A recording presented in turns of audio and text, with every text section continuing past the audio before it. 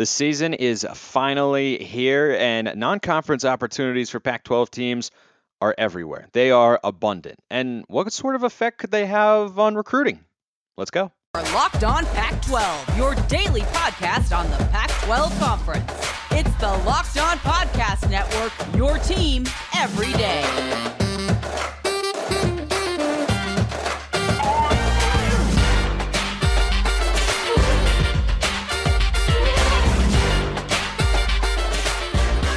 Welcome, everybody, to another episode of Locked On Pac-12. I'm your host, Spencer McLaughlin, D1 play-by-play broadcaster. Thanks for making this your first listen or your first view of the day for watching on YouTube, part of the Locked On Podcast Network, your number one source to stay up to date with the Conference of Champions. Like, comment, subscribe wherever you're listening to or watching the show. Thank you to everybody out there who has done so already. And we're talking Cruton today, and I'd like to thank LinkedIn Jobs for being the official college football recruiting sponsor across the Locked On College Network. LinkedIn Jobs helps you find the candidates you want to talk to faster. Post your job for free at linkedin.com/lockedoncollege.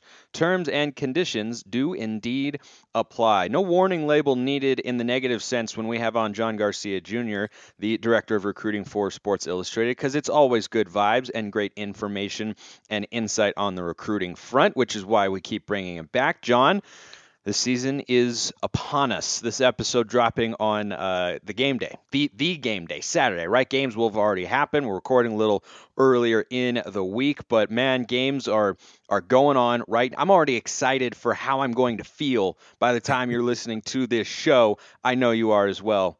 Football's here.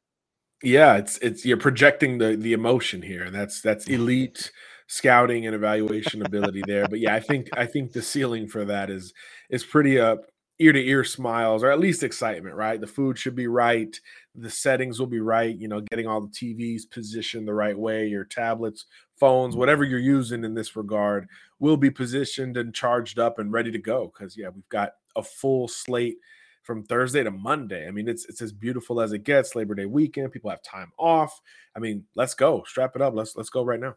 Yep, we are more than ready. And that's one thing I want to ask you about is, as the season actually begins, recruiting does not end. Quite the opposite, frankly. It's not your sole focus the way it may be at some points in the off season, but it is still, you have to strike that sort of balance. What is that like for coaches and staffs who are game planning, who are making adjustments from the previous week, dealing with injuries, dealing with roster changes if guys leave the program or anything like that? You have everything to manage for a football team, and then you have to be able to coordinate visits and figure out who you want to have on campus and recruits. What is that like for a college football staff? It sounds like two parents trying to feed 7 kids for dinner. It's just a logistical nightmare. There's really no other way to put it, Spencer. It is tough. I mean, it's the main reason why some coaches don't ever come back to college football. They get to the NFL, or they get one of these sweet deals in high school football where they're making 6 figures as the head coach, and they just kind of stay put, because it is really a 12-month deal in college football because of the recruiting. And I think that's part of the reason why we see such an emphasis in the offseason, right? The opening up of the visit windows to the spring, and particularly the summer months where you can begin taking official visits, has really helped this group to relax at least a little bit, right? Because now, in theory, most of your recruiting classes are at least 50% done. In some cases, closer to 75 or even 100%. I mean, I think there's like 15 teams that have over 20 verbal commitments right now nationally. So they're close to done in the class of 23, but you still have to pivot and recruit, whether it's keeping your guys verbally committed or trying to wrap up the class of 23. Oh, and by the way, you're also recruiting 2024. You're making overtures in 2025, maybe first impressions with that group. I've seen class of 2026 kids scheduling visits for this weekend. So you're talking about a high school freshman who has played one game of varsity football in his life. Oh my. Maybe with a scholarship offer or two already on the table. Now he is going to check out a couple campuses during the fall. So you're always recruiting multiple classes, but obviously the senior class is the priority. So you're trying to either wrap that up or take the turn, and maybe start to wrap up the class. So that communication and time management and organizational skill has to be A1. It has to be totally laid out. If you're the head coach, you've got to delegate. You got to play CEO ball in this regard and make sure that your staff, your resources, your support staff, the GAs, the student assistants, everyone in the lunchroom, whoever you've got at your disposal, you're trying to make sure that they are ready and prepared for when these kids come to town. Because in the, let's say a kid, a kid's local, right? He's local to Los Angeles and he gets up on a Saturday. It's a 3:30 kick, right? He gets up on a Saturday, he eats his breakfast, and he heads over to the stadium before lunch, right? So now he's got like 6 hours on campus that needs to be organized and allocated, right? So you've got some kind of meal that he's going to deal with while on campus, some type of maybe a mini tour. Maybe you're going to the locker room and trying on a jersey. So now your support staff is handling that. Meanwhile, like you said, these coaches are trying to win the game. They're trying to prepare to win a game on their field, like in a few hours. So there's just not that much time for them to get up with you as a recruit. So that's where everyone else is onused up to take some of that slack. And it really goes down to even the people driving the golf carts, the tour guides, the hosts that are trying to stretch the time out and really fill some gaps with some of these recruits and their families, by the way, maybe a high school coach, siblings. It's really not even just about the 50 or so kids that visit every weekend, but their crew and group alongside them. So it's a nightmare. There's really no other way to put it. And then maybe after the game, you get 10 minutes where you can go in and sit down with these recruits as coaches to get some time with them, maybe before the press conference, after the press conference, before you even address your team. In some scenarios, you get that. Or you just hope and pray a lot of these kids have more free time and they stick around longer once the game wraps up, and then you can get a little bit of one-on-one time in that regard. We've seen it done on the field immediately after games or before games while players are stretching maybe. It's really a true test of time management and delegation simultaneously. So it's really hard for these coaching staffs to do so, which is why I think these staffs have grown exponentially over the last 10 years or so. And there's really no slowdown in sight. There is no NCAA rule capping how many support staffers you can have. I think everyone by now has seen that picture of the University of Florida's staff.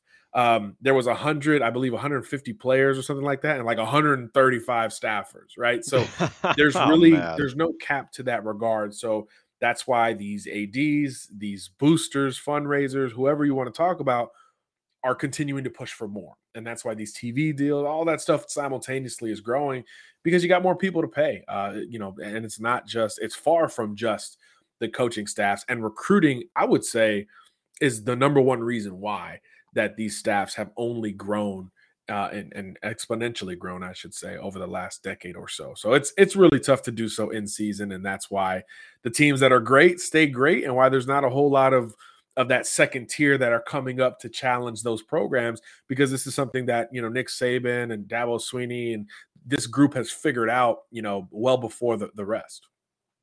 Yeah, that recruiting is the lifeblood of your program. That's just the way college football tends to work. You can win games and not be an elite recruiting team, but can you get to a college football playoff without recruiting at a high level? History would indicate the answer to that question is a firm no. We haven't really seen a team. Cincinnati's probably the best example of one where you're not a top 10 or 15 class, and I don't even know what their classes have been. I assume they're getting into that range the last couple of years. Yeah, exactly. They're moving into that range, but the teams that are recruiting at a top 30 to 50 level in that range every year, those are teams that could be good, could be an 8-9 win program, but to be a 10, 11, 12, you got to have the dudes, right? X's and O's. You got to have the Jimmies and the Joes in college football. Lots more to get to on the recruiting front, including a Pac-12 school that doesn't place as high a priority on recruiting. They know exactly what they want to do, but they do it very well and can be a college football playoff team. Could be this year even. I'll tell you who that is after I tell you about Bet Online, your number one source for all your pro and college football betting needs and sports info this season. Find all of the latest football league developments, game matchups, news, and podcasts, including this year's opening week's games. BetOnline is your continued source for all your sporting wagering information, including live betting, esports, and scores. The fastest and easiest way to check in on all your favorite sports and events, including Major League Baseball, go Mariners, MMA, boxing, my personal favorite, golf. Head to the website today or use your mobile device to learn more about the action happening. BetOnline is where the game starts. So, John, one team that doesn't have a history as an elite recruiting program, but has catapulted themselves into the national stage in a big way over the last few years is Utah. And they win in a different way than a lot of college football teams do, but hopes are very high for them this year. They could certainly be and have a schedule that would allow them to be in the college football playoff. If they were a 12-1 conference champion, I think they'd have a very good chance of doing that. Certainly if they went undefeated, but that's a pretty difficult thing to do. The thing with Utah, though, is they've been growing, I think, in their brand nationally and their recognition and respect, right? Especially with that Rose Bowl game against Ohio State. Even though they lost, they put on quite a show, and that's a game that 15, 16 million people watched across the country. Everybody was kind of put on notice that Utah had arrived in a major way as a team that could be a college football playoff caliber program. And they were also a game away in 2019 when they lost the Pac-12 championship game to Oregon. They were number 5. They were 11-1. They would have had a really good case for getting in had they been able to beat the Ducks in Santa Clara that year. What is it about Utah, though, that doesn't lead them to place seemingly as high an emphasis on recruiting, or at least they don't see the sorts of results that other teams do when they start to win or turn it around? I mean, this is a Utah team right now in the class of 2023 that is behind Arizona, that is behind Stanford in the recruiting rankings. I believe they're behind Colorado as well. And those 3 teams combined last year didn't win as many games as Utah. Like, it hasn't been a hallmark of Kyle Whittingham to recruit at an elite level, and it clearly works for him and whatnot. But doesn't it feel like there's some untapped potential there with how they've kind of arrived on the national scene? Yeah, you could absolutely make that argument, Spencer, that Utah should be one of the top 15 or so recruiting programs in the country, because that's what they've been on the field over the last half decade or even beyond in some years. But they just do their own thing. And there's just a group of programs that focus on their team development and kind of the long play. And I think they think it takes care of itself in the end. So what do you see from a numbers perspective in the offseason? You don't get that big boom. We talked about it with Texas and Miami. Oregon went on a nice run. USC is maybe still on their run. These teams that have these great offseason recruiting booms where 10 or 15 kids want to verbally commit. We don't see that at a Utah. They don't utilize all their official visits in the offseason. Obviously, they recruit a very specific type of kid, more hard-nosed, physical type of player, basically at every single position compared to others. So they have a more relaxed culture when it comes to recruiting. And a lot of that, to me, puts onus on the season and on the fall. The combination of allowing their play to do some talking with some kids that are maybe on the fence, as well as allowing these kids to maximize their ability as seniors before prioritizing a few of them at the end of recruiting cycles. We hear more about Utah in November, December recruiting, as opposed to June and July, where a lot of other programs are trying to take advantage of an elongated offseason from a recruiting and visit window perspective. So I think Utah just kind of does its own thing, just 12 verbal commitments at this point. They're in the ballgame for a few more. They're in need in the trenches, and certainly we expect them to satisfy that need, but they are content with development. They've also begun to utilize the transfer portal just a little bit. So I think that is a nice supplement to what Kyle Whittingham and company want to do at Utah. So I just think there's, again, a few schools. Iowa comes to mind, Wisconsin comes to mind, even Stanford, who you mentioned earlier, that just kind of do it their way. I think Penn State and Michigan are in that conversation. Iowa State maybe as well. They just kind of do it their way. It is typically not the flashiest, most high-profile recruit, but they'll develop you. And they'll go everywhere to get you. I think that's maybe the biggest misconception with Utah.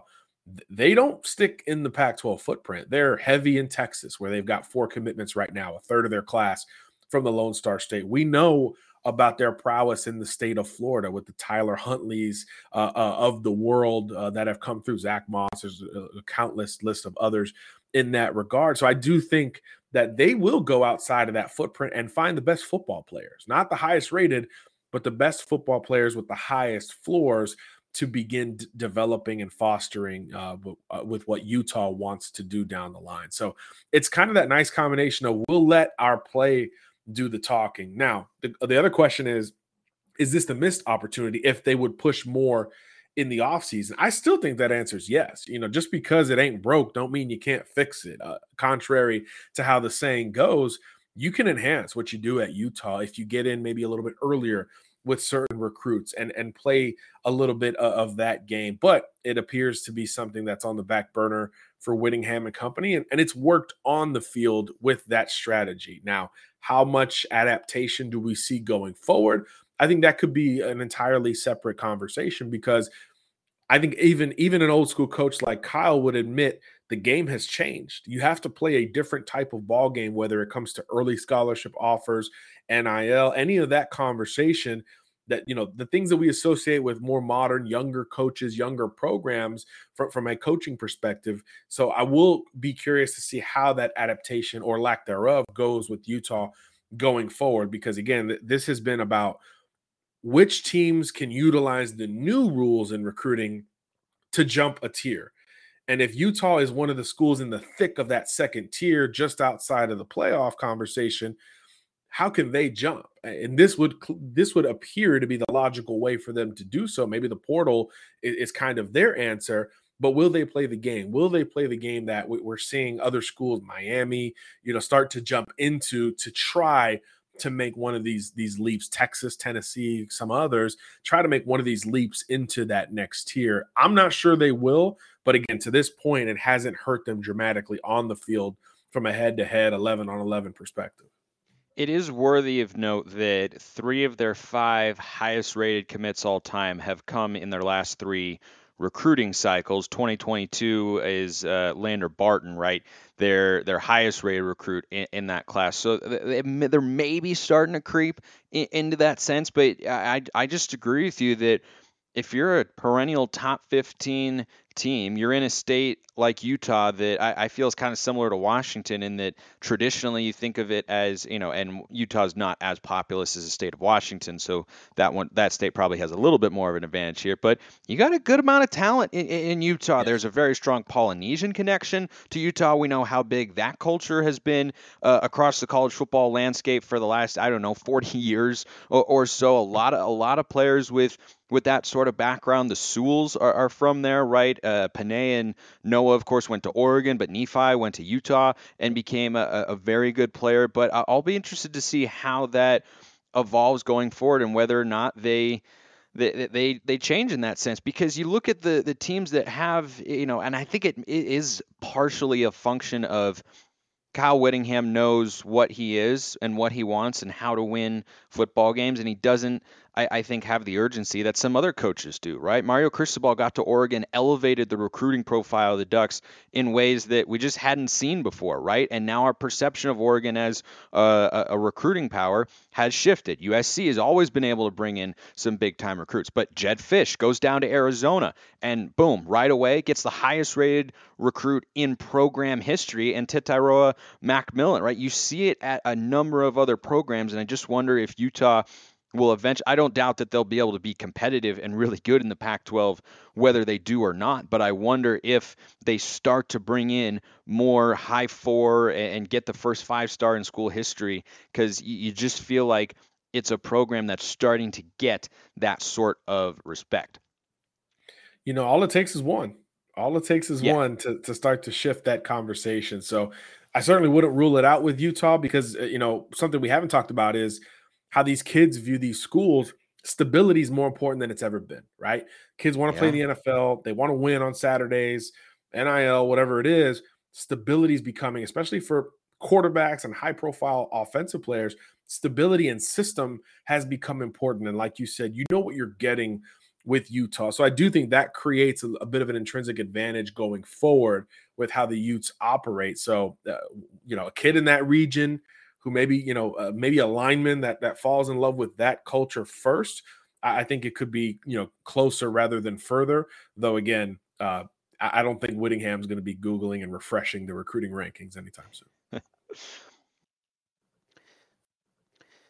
Let's move over to USC now, and a couple guys who are tied to the program with Lincoln Riley, one committed, two rumored to be in the mix. We'll start with the quarterback, Malachi Nelson, who had us all kind of on the edge of our seats with a somewhat cryptic tweet when he said, "Stay tuned." And after hearing previous rumors of like, hey, Texas A&M is going to try and lobby him really hard, I saw that and I was like, whoa, what's he about to say? But it was good news for USC. So they get a commitment from a wide receiver, and that kind of appears to indicate that Malachi will not get poached by another school. Do you feel that way about this latest wide receiver commit for Lincoln Riley? Yeah, Jacoby Lane, big time, long, fast wide receiver out of Arizona. And now this USC receiver class looks pretty darn strong, right? Yeah. Number one slot in the country. Zach Branch verbally committed. Makai Lemon, which is Nelson's teammate at Los Alamitos, is verbally committed at receiver. Now you throw in a Jacoby Lane, who's that tall, kind of classic wide receiver one from a frame perspective.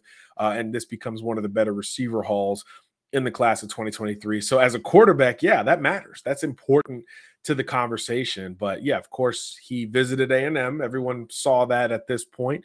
So now the question becomes, does he go back? He's taken one official visit. It was to USC, the school he's committed to. Does he consider other schools? We were hearing about other programs trying to get him on campus before the A&M visit popped in. So there appears to be some interest in at least doing some due diligence. But in terms of the alarm of the cryptic tweet, yes, that we believe was for Jacoby Lane, who committed a couple hours after Nelson put that tweet out.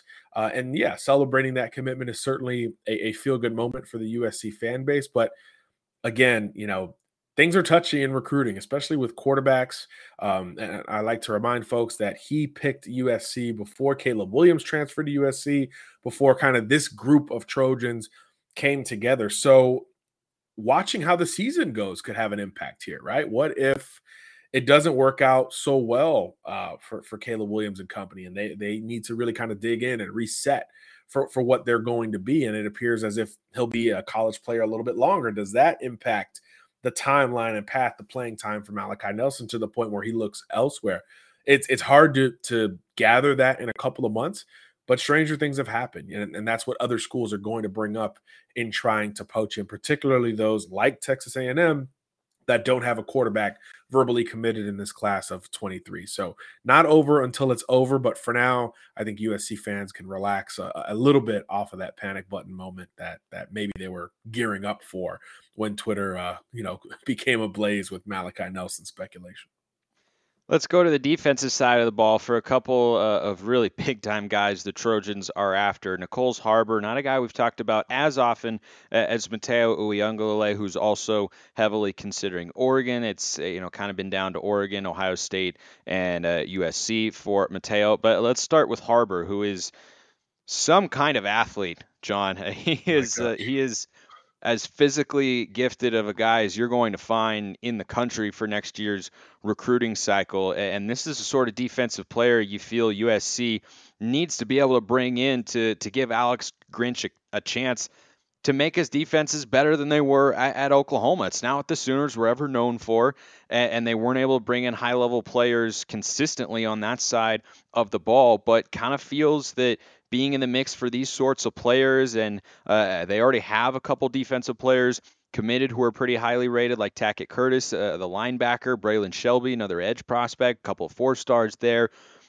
Where are the Trojans at with each of those guys? Let's start with Harbor.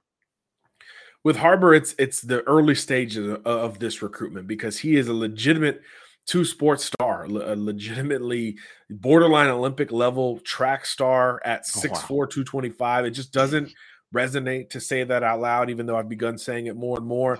He's 10-2 in the 100-meter dash. So he presents a different conversation when he looks at these schools. It's not just about football or any one position in football, by the way. He's a receiver, he's a pass rusher, tight end, he can do a little bit of everything. But track is really important in this conversation. And there's this caveat that he might just go pro in track right out of high school. So there's another layer to this recruitment that has prolonged the official visit portion of the process. But he's starting to set some game visits. I think Michigan, South Carolina are going to get him on campus.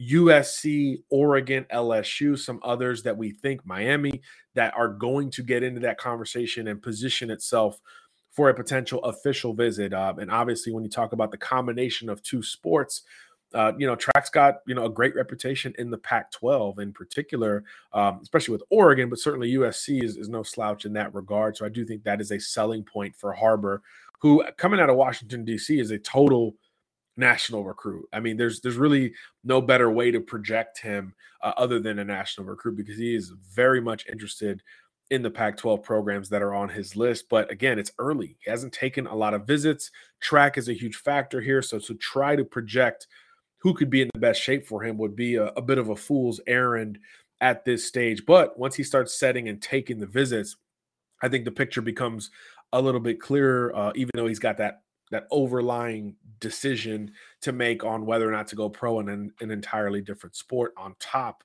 of all of this. So play the long game if you're a Trojan fan regards to Harbor, because he'd be worth it from an athletic profile perspective. There's no more impressive specimen in America than this kid, but also from a football perspective, I think he would be worth bringing in basically whenever he's ready. Kind of like we talked about with Josh Conerly last cycle, with how long he took to make a decision. If it goes that way with Harbor, that's okay, because the talent warrants that kind of attention no matter when he's ready to make a decision. Last thing for you, John. Any update on Matayo Uiagalelei, whose brother DJ is gearing up for a season at Clemson? Kind of seems like Mateo is going elsewhere. So what's the latest on him? Yeah, Mateo's starting to line up some visits. Ohio State will get him on campus this weekend for the big Notre Dame showdown, and it looks like he'll take in some of the more, impressive atmospheres in the country. Again, he's already taken visits to all of his contenders, so this is more about due diligence and just kind of refreshing the in-season impression that these programs can give. So with him being a SoCal kid, we know he'll be at USC at some point. I would expect Oregon to get him on campus at least one more time as well. And as you mentioned, if you're betting on the conference that he's going to play in when it comes to his college football, I'd put that fake money on the Pac-12 at this moment, because USC and Oregon, along with Ohio State, appear to be the front runners. Though, how could you count out Clemson? How could you count out an Alabama at the 11th hour? The longer this thing is extended. So for now, game visits will play the picture, or paint the picture, I should say, with Uiagalelei, but it appears as if there's still some time before a final decision comes in. Well, recruiting continues afoot, even though the season is finally back. It's great to have football back, and it's great to have John Garcia Jr., Director of Recruiting for Sports Illustrated. Good to talk to you, as always, John. Likewise, my friend. Thanks for having me. Appreciate everyone listening. See you next time, and have a wonderful rest of your day.